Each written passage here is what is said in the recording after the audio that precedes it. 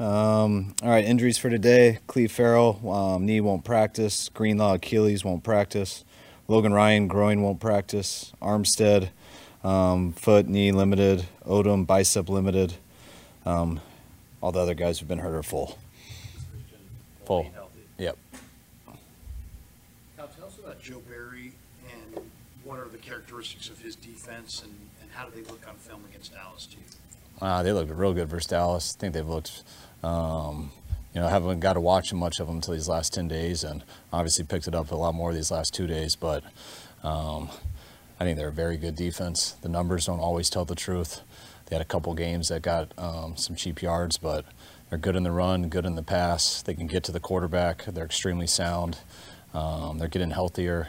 Ton of respect for Joe. Got to work with him my first couple of years of my career in Tampa. He's been involved in a number of different defenses and playing against him a few times with the Rams and in Green Bay. His scheme just keeps getting sounder and better. After Sunday, after learning at 4:30 p.m., how quickly did you guys get to work on the Packers? We were already in here, so we were doing it that day. We had mixed in a little bit earlier in the week, hitting up a couple of teams, but started really focusing on them halfway through the second quarter. Then they scored at the end of the second quarter, so I kind of did both at halftime, and then third quarter I was set on one team. Development Jordan Love has made throughout the season to where he is now. He's come a long way because he's playing at such a high level. To get thrown in there early in this year and have to go through some ups and downs, which he did some good things earlier in this year too, but to not win all those games, kind of when you're with a tough record in your first year, the pressure that comes with that, and just to watch him each game, he's been consistent. For him to take care of the ball the way he's done has been unbelievable. I mean, the 21 touchdowns and 1 pick, I think over the last 10 games is unbelievable. He's extremely consistent in what they're asking him to do. Matt is very good at coaching the quarterback, and you can see that their quarterback is buying in and plays very well in their system and makes a lot of plays, has a big arm, and is a big dude too. 2-5 this season. What's been the key to their turnaround? Probably not turning it over. And when you don't turn it over, no matter what happens, you got a chance to win in every game. The fact they've only had 1 pick in 10 games is unbelievable. And when you start getting a running game going with that, with a real good defense too, doesn't surprise me at all. How much of a benefit was it for you to be able to get a head start on Sunday on your opponent? I don't know. I'll tell you after our game Saturday. Sometimes it can be a benefit, sometimes it's not. I mean, it depends on how the game unwinds, but sometimes having a short rest can help. Sometimes it hurts. So you see how it plays out, but I don't really overthink that stuff much. I know the focus is always on the funny yet, but so much attention this season was on Eagles, Cowboys, you guys, maybe shaping it up for a showdown. And some amount of surprise for both those teams to be gone before you even start playing? I would say so before we got in the playoffs, just because we hadn't really studied Green Bay and watched them. Once we had those 10 days to kind of view a lot of people, then you realize that they had a good shot. I mean, didn't know who was going to win, but so it didn't surprise me what happened. Dallas is a good team, so just the way it started out was a little surprising. But once you watch the tape and you really get into Green Bay and you really think of their numbers and you really watch their players and how they're doing it, it doesn't surprise me at all now. So hallmark of a Matt LaFleur offense and a Matt LaFleur team? I'm not sure. I mean, I think they change each year, and it's definitely different with Aaron not there. I think it looks a little bit more similar to how I know Matt and his offense, and that was always mixed in with Aaron too. Anytime you have a quarterback who's played a long time, you're always going to just mix all that stuff in, but it looks a little more consistent with what he's done earlier in his career and just how they're balancing it out. And Matt's going to get his guys to play hard. He's always going to be honest with them, and Matt's a very high character guy who understands scheme very well. How serious is Greenlaw's Achilles issue? He said tendonitis last week, and is it somewhere he might be able to practice tomorrow? Yeah, he'll be able to go tomorrow. We just pushed him hard yesterday, just so we want to take a day off before we push him again. How about Logan Ryan? He should be good by tomorrow. He's got to pass a couple more things. Is there a hope that George Odom can be activated for the first game? Yeah, there is a hope. He's given himself a chance, just being able to watch him a little bit last week, and we'll see how these two go, and you could have a chance this week. It's been a while since you coached with Matt, but how much when you watch them do you see, oh yeah, I know that, I get that? I mean, how much has it changed? Similar. I mean, it's like that with a bunch of people. I mean, scheme changes just like ours does all the time. Things evolve, and especially with your players. But it's fun watching them with a young quarterback. You know, I mean, Matt and I coached quarterbacks together for a while, just technique and certain things, and you can definitely see how he's been coaching his guy, and he's done a hell of a job with them, and it seems like the quarterback's made it pretty easy for him too. Following up on Tim's question from before, is that the thing with the playoffs, that you almost have to take out all your preconceived notions from the regular season and it's a new season in some ways? Yeah, I mean, you prepare off the film that you have, but I mean, I just keep telling our guys, no matter what. I mean, we clinched the 1 seed, it feels like 100 days ago, and you got all this time, and everyone wants to talk about all this stuff that leads up to it, and there's a lot of stuff to think about, but it comes down to what you do in 3.5 hours. And if you got a little amount of time to prepare for that, a lot amount of time, you know, if it's a team you've played 3 times, a team you haven't played in 2 years, there's lots of things to think about and talk about. All we try to do is study the film and prepare for how those 3.5 hours will go. But once it starts, you just cut it loose and you ride. And I think that's the hard thing about the weeks and stuff is you just tell guys, don't have preconceived notions. Don't think it's going to be these teams because these are the ones you've heard about. Just we'll watch the film, we'll put in the scheme and stuff, and you guys take care of your bodies and get ready to come in and learn it. You wanted to push the guys a little bit in practice on Thursday and Friday last week.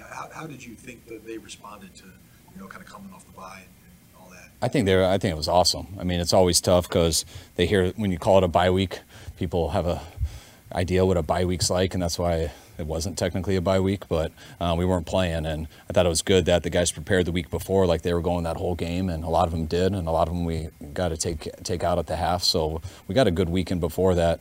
A lot of them got half a game, some just got about a quarter, so it was crucial to get 2 days in, and we had a real hard practice on Thursday. We went full pads on Friday, got all the work in, didn't lose anybody for sure, so that was really the goal, and also to get as much work as we can, and we got 2 days this week to do really the exact same thing. How much work did Eric get in stuff for those practices? He got a good amount, a little on Thursday and a little on Friday.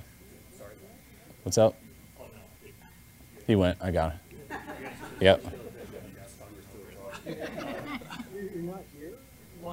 I mean, I already answered another question while you just did that, but go ahead. Maybe Gary asked you this question, but did you go ones versus ones in practice, or did you do game plan stuff? No, we did ones versus ones. Yeah, no game plan stuff because we would have watered it down with 4 game plans. I think Purdy mentioned that maybe going into giving week 17, week 18 off, that you were confident that he's come off rest before pretty well. How much was that in your mind as you went into this, and how much do you, I got to push him in this practice? Where do you think Brock is just coming off a bunch of weeks now off? I mean, it's not in my mind really much at all because he hasn't been on a bye week. We pushed the heck out of Brock. Meetings, practice. I mean, we knew Sam was playing that whole game, and Brock was still splitting reps with him. So Brock got a good weekend. We just didn't want to put him out there in the first half of that game. So he did miss the first half versus the Rams, but he got that whole weekend. And he came back. He's been here. He's worked on his days off. We got 2 bigger practices last week than we do in a normal week. So, and Brock went out with the guys on Monday, did a bunch of stuff with them, and now we're going to get 2 practices in again. So in terms of time off, I mean, he did have 2 quarters off to what we could have done with them, but we definitely think that was worth it, and I don't worry about that affecting Brock at all for Saturday. Last week that I think he was talking about in like team meetings the night before a game that he would often have players talk during those sessions, and increasingly you've done the talking. He said this in a complimentary way. It was good. If I've got the story straight, you know, why is that? Why did that change? Well, our first year we started 0-9, so about the first 6 weeks I was out of stuff. So I gave anybody who wanted to get up there a chance. Tried a couple coaches, tried players, but you just start experimenting with stuff once you lose your first 9 games in a row. Second year was a tough year. They get sick of hearing you the whole year, and so you start to switch it up. Sometimes I get players talk, sometimes other coaches. And then in 2019, we started 8-0 and never changed, and didn't really have to switch it up at all. Did it all 8 of those games and really never stopped. And I don't know if I've had anyone talk since, but it hasn't been thought out. And it's not like I consciously made a decision on it. I like to talk if I have something to say, and usually I do. Maybe they're wide-ranging, but are they like kind of talking about the upcoming game? Are they talking about themes? Whatever is important at that moment. Like I really have no I I usually on Saturdays I get to the hotel very early. I usually watch the offensive game that we played the Sunday before, the defensive game that we played the Sunday before, the special teams one we did the Sunday before, to get any things from those that I want to show the guys, remind them of how I want them to look. And then I watched all 3 phases of the team we're playing from a game, just to see if there's any things I want to remind them of. Sometimes that can go from 10 clips to 100 clips. They usually count them all.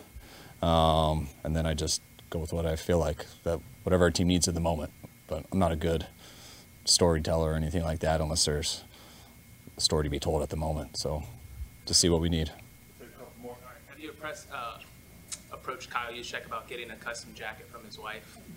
No, I haven't. But my wife actually was talking about that, but I told her I don't have a number, so you better not wear that. That'll be so embarrassing for us. But no, that was cool. She's awesome, and she does that stuff all the time. My daughter likes to make clothes since she was like 7 years old, so she's always sending her some stuff too that they try to make. So it's awesome. It's cool. Green Bay's unique. I mean, Gutekunst has had 2 really great drafts back to back. They don't have 1 tight end, they get 2. They don't have 2 receivers, they get 5.